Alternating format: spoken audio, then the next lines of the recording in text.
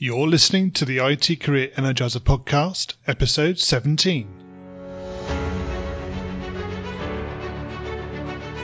Welcome to the IT Career Energizer podcast for anyone who wants to build and grow a career in IT, develop and improve your strengths and skills, be inspired and motivated by the successes of others, manage your career progression and achieve your IT career goals. And now, your host, Phil Burgess. Hi, Phil here, and welcome to the IT Career Energizer podcast, where I chat with inspiring IT professionals, consultants and experts every week. To find out more about the podcast, visit itcareerenergizer.com. And now let's chat with today's featured guest, Paul Gerard.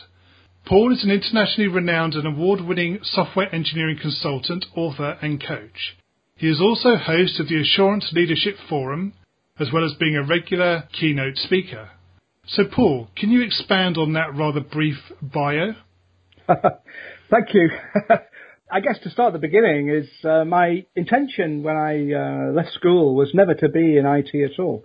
And my father was an engineer, and I kind of intended to follow in his footsteps. So I did a kind of engineering degree, and there is a method in this madness. Just to explain why I'm going to this level of detail and ancient history.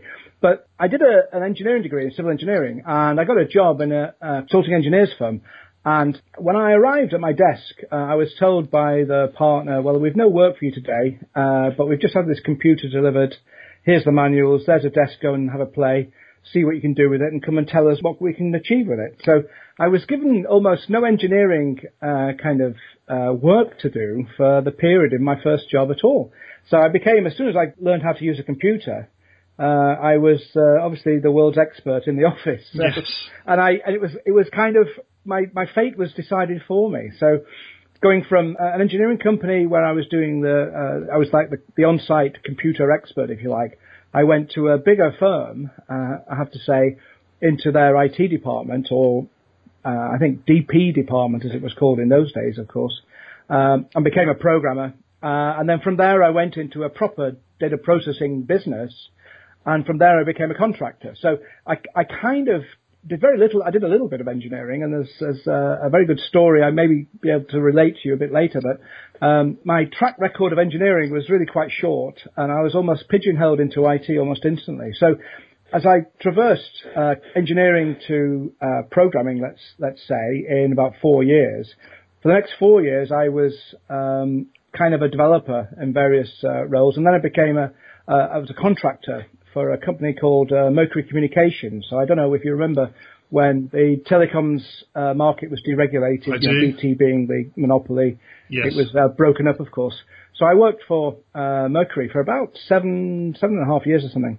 And it was interesting. It was a fascinating thing to have done, because when I started, I was like number 200 and something on the payroll. And when I left, there were about 12,000.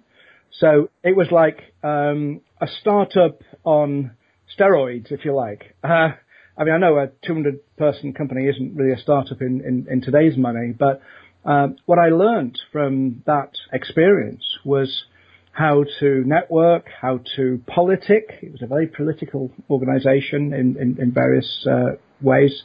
How to be adaptable as well. And dare I say, looking back, a lot of the activities I found myself falling into naturally. I think nowadays you just call them agile, So I worked with, on-site customer. We had paper prototypes. We did prototyping. We did regular stand-ups, sit-downs, whatever. We had a daily meeting because I was working on the customer site directly. We kind of didn't take life too seriously, so we built what we thought we needed to build in the next week or 2 weeks.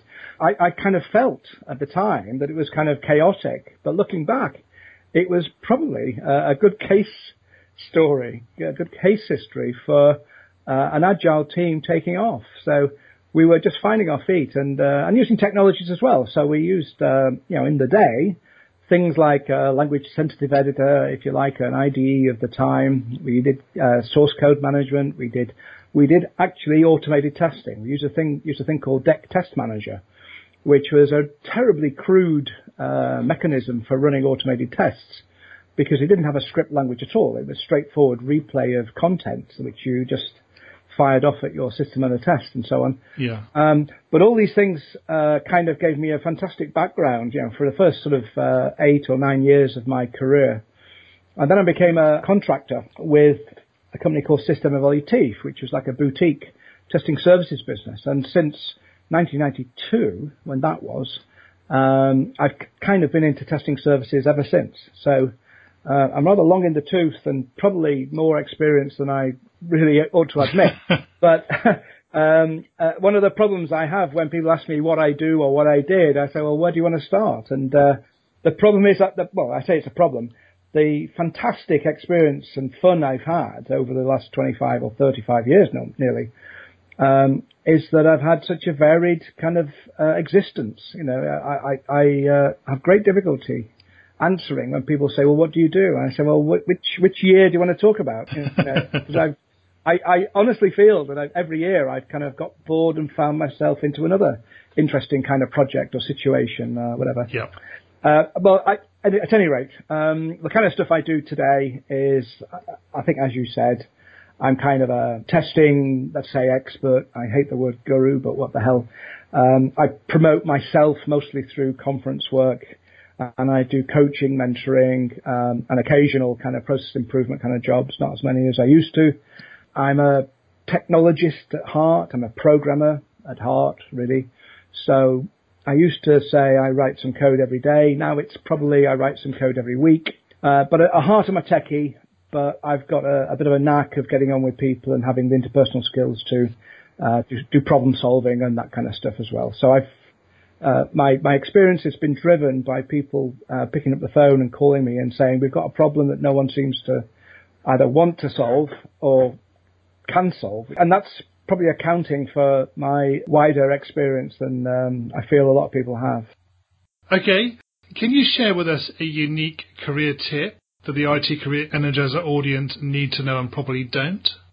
Oh, now that's a really tricky one because, there's probably, because I do coach people, seriously, and there's probably been a dozen or so people over the years I've given them career advice, but I have to say, and I think it's a question you might throw at me a bit later, is what's the best bit of advice I ever received? Well, the problem I have is I've never had career advice because I've always been so full of myself to kind of bounce that kind of thing off. And apart from that, my last permanent role with a company was in 1983.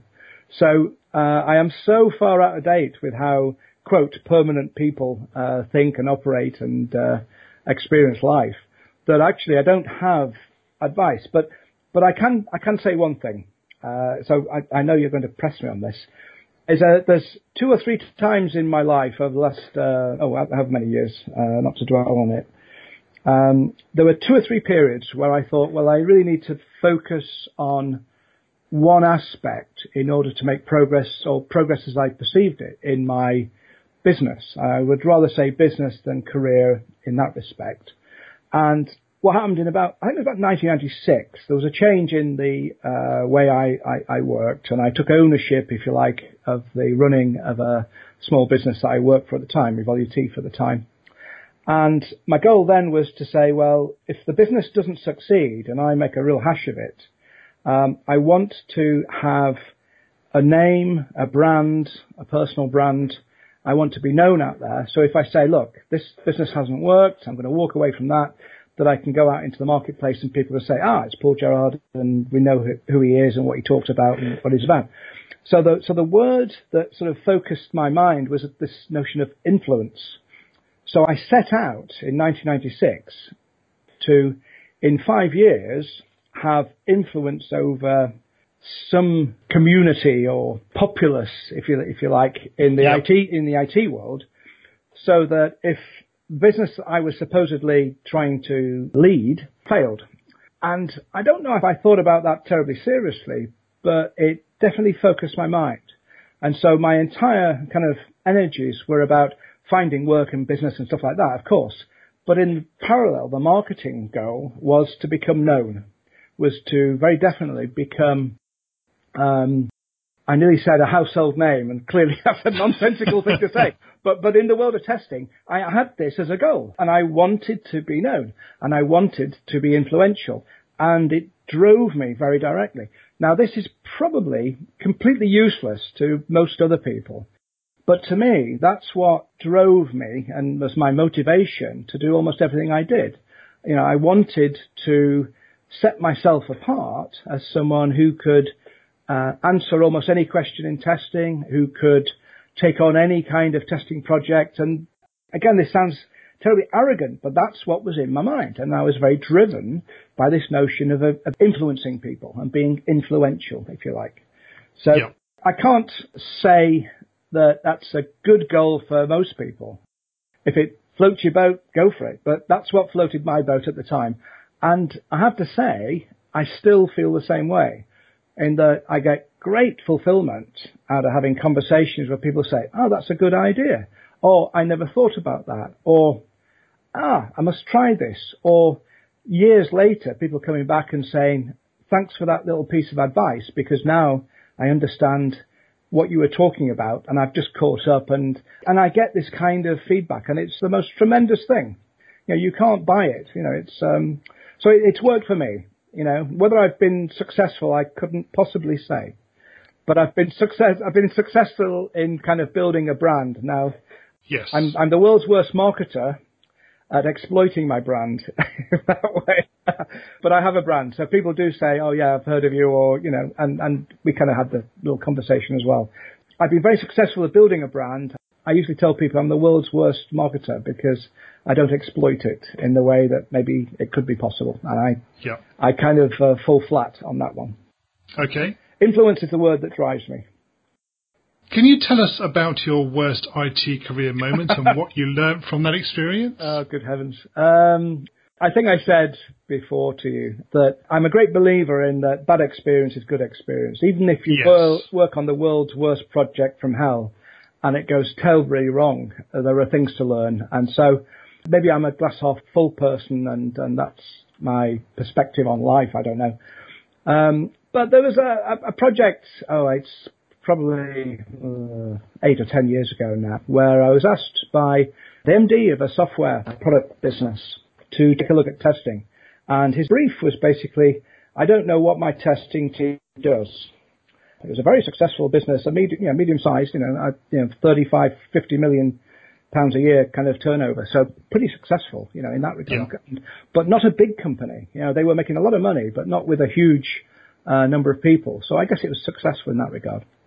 And the MD, or CEO, I can't remember his title now, asked me to talk to the global head of quality, go and dig and see what's going on, and just take a view on how they could improve in one respect, but also to say whether they're doing a good job, yes or no. So I start with the global head of QA. Oh, sorry, one last thing.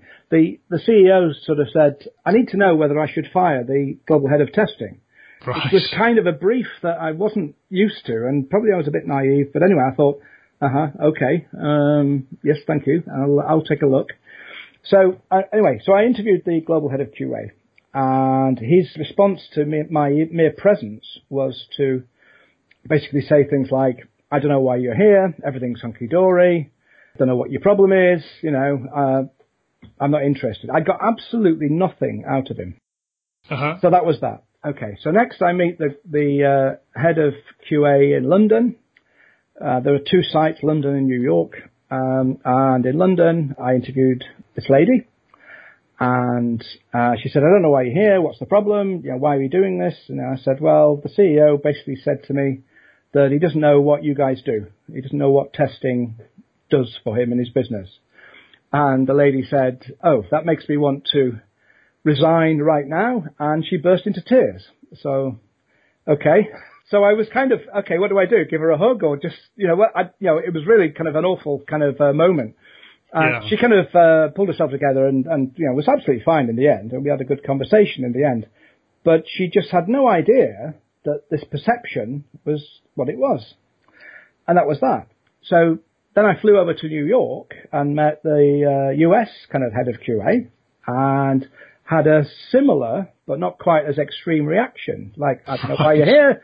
So I'm thinking, well, why am I here? What's going on here? And I dug a bit deeper, and then it turned out that the three people, all kind of talked themselves into thinking that everything was hunky-dory. But when I actually met the testers and the test leads, they were very cautious about speaking to me. But it was quite apparent, with certainly a couple of the guys said, oh yeah, it's not as rosy as it's been made out to you. There's some real issues. We're taking on far too much work. We really don't know what we're doing. And it was like a really bleak picture beneath the level of the, if you like, the management. And so I went back to the CEO and gave her, did a formal report and this, that and the other. And I don't know if he asked me whether I should suggest that he fire the global QA manager, whatever he was called. But I should have said that and I didn't. And I regret doing that because I think he probably had extreme stress and was coping with it in a not a healthy way, let's say. And there was this unhealthy lack of communication between, if you like, the senior stakeholder and his testing QA, part of his business. Yeah. And I kind of almost switched off and regret not being brutal about it, which I think might have been the better thing to do. And rather I just said, well, these are the 25 ideas I've got that you might look to improve, and here's the top 5 that I think would have the most impact. And it didn't seem to me like this was a good recommendation. And so that was kind of not a good career moment, let's say, for me. I felt like I failed him and the company, And I do recall that, sometime later, the guy was fired and there was a reshuffle and reorganization and so on and so forth. But I kind of regret not thinking my client actually knew what he was asking. I thought I knew better.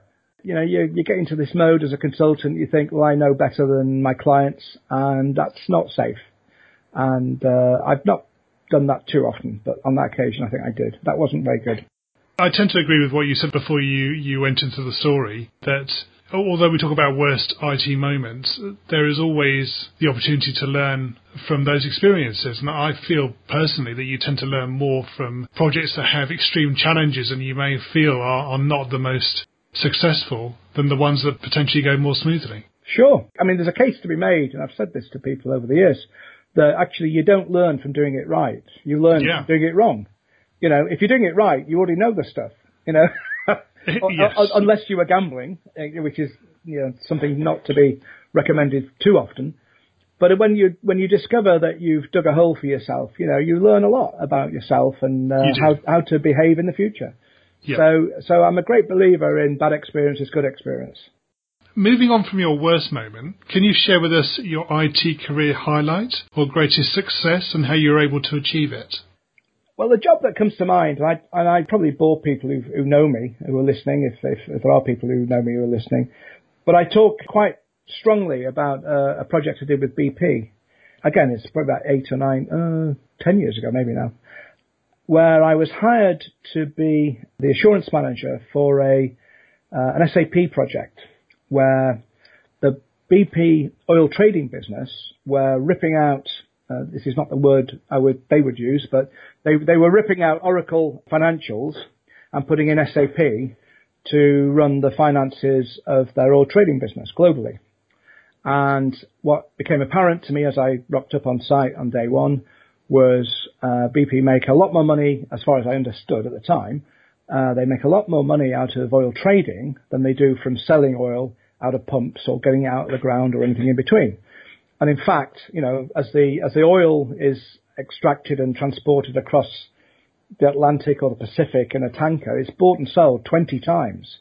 And you could say stuff that's free out of the ground, which I know it's not, but stuff that's free out of the ground is so expensive because it's a commodity that is traded.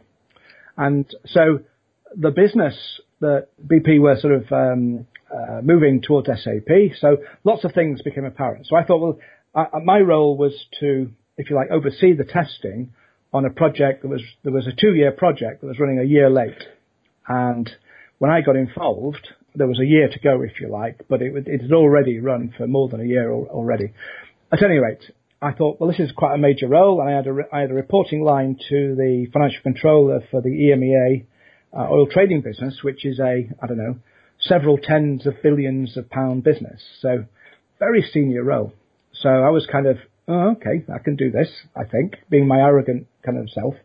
And when I was introduced to the project director, he sort of said, right, Paul, we need a job description. Can you just go and figure something out? So I thought, okay. So I wrote about a page and a half job spec. And I took it back to him about 2 hours later, and he said, no, it's too long. Cut it down. Okay. So I went away and I cut it down to about 2/3 of a page or something like that. He said, no, you're not getting this. You've got 2 PowerPoint bullets, and that's it. Okay. So my role, as it turned out, for this project, that if it went wrong, I was told the price of oil would be affected. So no pressure then. The 2 bullets were these. The first one was, Paul has no responsibility for delivery. So I thought, I like that a lot. But the second one was, I'm accountable for the quality of the testing throughout the program. And there was something like 8 or 10 projects all in to do integration and all sorts of things with this SAP module in the center of it. And that was the challenge I had. I was accountable for the testing throughout the program, but half the testing had already been done because the project was already a year late. So my role was to stand aside from the rest of the project, to sit on the board for the duration of the project. And when the project reported, as it did once every 6 weeks for a full day, and basically reported for 2 or 3 hours saying this is the status of all the projects, the program, risks, my job was basically to say, and they're not lying. But in order to say that, I had to dig and find out what was going on throughout the program, which I did. And essentially my role was kind of part consultant and saying, I really think you should do this, this and this, because in 3 months' time, I'm going to be checking that you've done this, this and this. And I'll be telling the board whether you have done this, this and this, and whether you've done it well, and so on and so forth. And so this was, it was like a 1,000-man-year project overall. So on the one hand, I didn't manage anybody, but I had influence, this is the word I used before, over how the program behaved, and authority to say yes or no. This project, I think if I'd said, the testing was not acceptable and there were real gaps and holes and errors and omissions and all this kind of stuff, in principle I could have said the project cannot go live. As it was, I said the testing was exemplary, I think was the word I used. Oh, right. So I had a very positive experience. And then I crossed my fingers that actually nothing went wrong when it did go live. but as far as I know, it went live okay. Yep. And, there were dozens of workarounds and stuff like that. But I found the whole business, the whole BP business, was a very humane company, very people-oriented, in that regard, and very sensible, not mad like some financial services business and banks and can be. Good. What one thing excites you about the future of a career in IT? Wow, it's a troublesome one for me. Again, all your questions are hard for me because I don't think this way. No. I think that over the course of my career, I've been very lucky to work on the diversity of things that I have. Yeah. And I don't mean just the diversity of projects, whether it's large or small, highly technical or business oriented or whatever, but the businesses, the scale, the technologies, and of course technologies have changed over the last 25, 30 years. The people you deal with, the degree of politics, whether it's government versus financial services or retail, whether it's a startup, whatever. I think that the exciting thing for me has been the diversity of the things I've worked on. Yeah. So what excites me about the future is that it is possible if you volunteer to do things, right? And that's the big caveat. If you volunteer to do unusual things, you are in a very good position to take on a very diverse range of activities, learning all the time and meeting great people and some not so great people, but accumulating experience at a fantastic rate.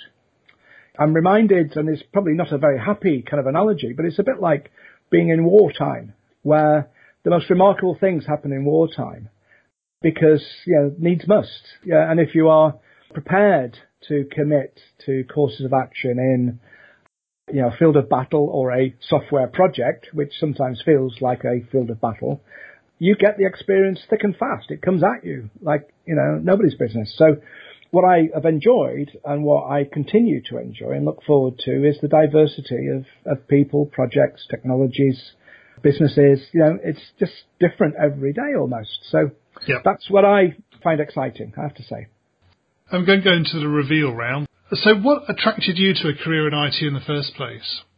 Well, nothing, because I wanted to be an engineer.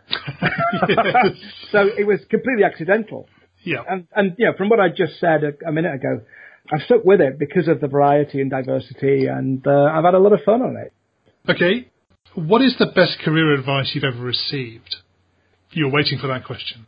I was waiting for that question, and my answer is I'm not sure I've ever had any. Right. I cannot think, I'm probably doing someone a great disservice, but I cannot think of anyone giving me career advice. I mean, the worst advice, I can tell you what the worst advice I had is when I went to university. I went to Oxford, and after a couple of years, I'm in the third year, and I go to the careers office to get some advice, and there was some chap, I'm sure he was well-meaning and very smart and, knew what he was up to. But he was like Lieutenant Commander something retired. And he said, right, Paul, what are you up to? And I said, well, I'm doing a degree in engineering science. He said, oh, right, well, it's the Navy for you. And that was it. And I walked out thinking, oh, my God, do I have to join the bloody Navy? Yes. Which I clearly didn't. So that was the worst advice, and that was at university. So I do recall that short conversation very clearly. If you were to begin your IT career again right now, what would you want to do? Oh, again, this is a tough one. I think the guiding light I have and would continue to have and hope to continue to have is that I keep my eye open for interesting opportunities and things that are different. So I try and understand and figure out what the next big thing is, if you like, in IT or business, perhaps. Yeah. And then say, well, okay, so how does that affect me? How does that affect people around me? How does that affect people who I might be able to call clients in the future? For example, going way back when client server was the next big thing, I figured out how client server changed what we did as software testers and software engineers and created a training course for software testing in client server. Yep. When the internet came along, because I had this background of client server stuff, I came up with a friend of mine, we came up with a 5-day class in software testing in the internet. And one little thing to drop in straight away is I think the biggest change in industry that's happened before mobile and the digital thing now was client server. Internet was not a big change. Internet is simply an instance of client server. The move to distributed computing was a much bigger step change than the internet. Now, I know it doesn't feel that way, and emotionally doesn't feel that way, but I think technically client server was a much bigger deal than the internet when it came along. Yeah. So my advice, if you like, my advice to myself is to continue volunteering to take on things that people say, oh, no one knows about that. Well, that to me is an opportunity to go and do a bit of research, play around with some tools on one of my servers, and to discover what containerization is about, Docker, that kind of stuff, which I did 2 years ago. So it's not a terribly interesting subject, but I can talk about it, if you know what I mean. Yep. And I understand its potential, and its fantastic potential as well. But it's just a piece of technology. And to me, it's about looking forward to things that are going to cause people problems in the future, because then there's an edge you've got over other people. And the other thing is to volunteer. Just volunteer. Step forward when other people don't, and say, I'll take a look at that. I'll do some reading. I'll do some research. I'll write a paper. I'll do a talk, whatever. So I tend to still do that because that's fun. I mean, I really enjoy doing that because it's such a gratifying thing to have people say, oh, I've learnt a lot from you today. And you think, it's fantastic. Yes. Thanks very much. I love doing that. So that's my advice then. That's my how I would continue to do my career as opposed to how in the future. Yeah. So what career objectives are you focusing on right now? Well, I've made a list, and the problem is I know I'm doing far too many things. Like on the one hand, I'm older, okay? So it must have come over by now that I must be 109. So retirement possibly beckons, and it's one of these things that you think, as a kid, you think, I'll never retire, I'll never retire. Yes. Decade by decade, you say, I'll never retire. But now I'm thinking, you know what? I'd love to not have the pressure of having to earn a living, but carry on doing the research kind of thing. I'd still love to do that. I still love to write code. So the things I'm actually doing is I'm still writing code, or I've shelved some work I did last year, and I'm going to pick it up again next week or the week after, where I'm working on a bot to support paired testing. So I'm using an Echo Dot and Alexa, Amazon's Alexa, to act as a pair tester, if you like.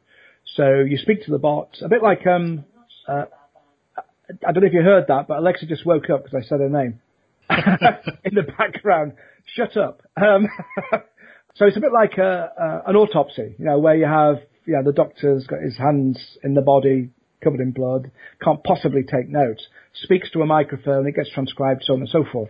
If you like, a tester who is exploring some software, testing and doing, going about their business, to have a pair who will take notes, remember what you've said, build the models, capture it in a computer system, and use the knowledge of what's in that database, in the computer system, use that knowledge to prompt you to do other things, to search for things, to try things, to give you advice, to remind you about your mission, and so on and so forth. So I'm working on that.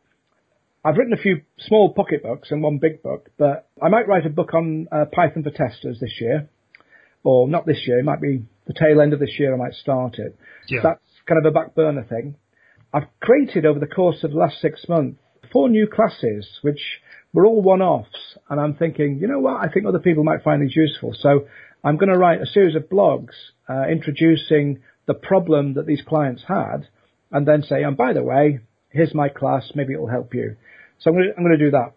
I volunteered as a business coach in Macclesfield, where I moved to in December last year, just to make some friends and network up here in the north.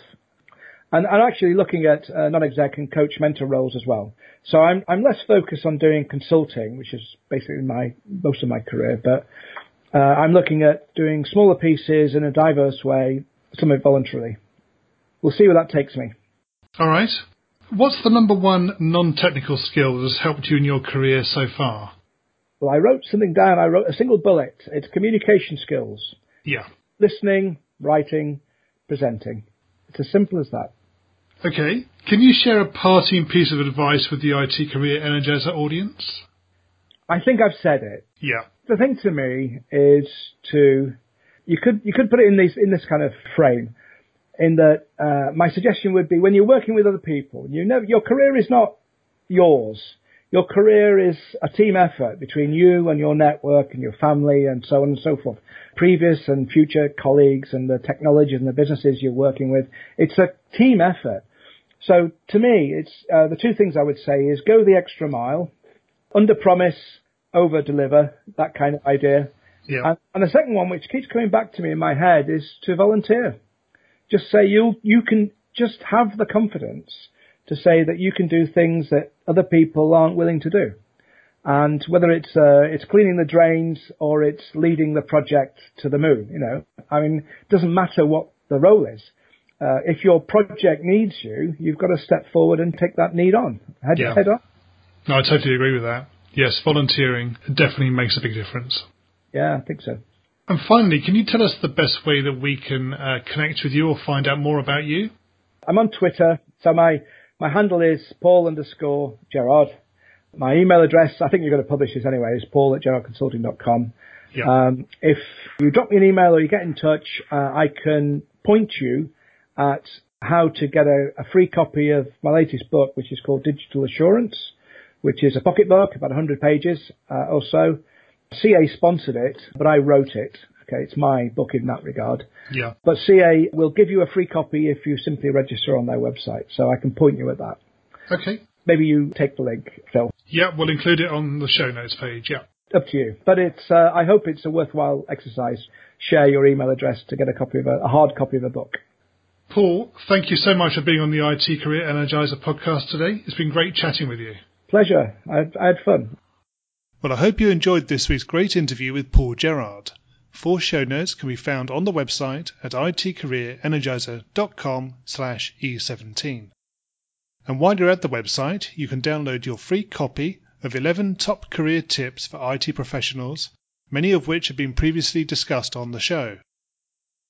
In next week's episode, I'll be talking with Robert C. Martin, author of several books on extreme programming and the initiator of the group that created agile software development from extreme programming techniques. If you haven't done so already, please remember to subscribe in iTunes or Stitcher to get future episodes automatically downloaded to your device. And if you're enjoying the podcast, I'd really appreciate you leaving a rating and review in iTunes or Stitcher about the show. Have a great week. Thanks for listening to the IT Career Energizer podcast. To find out more about building a successful career in IT, visit itcareerenergizer.com.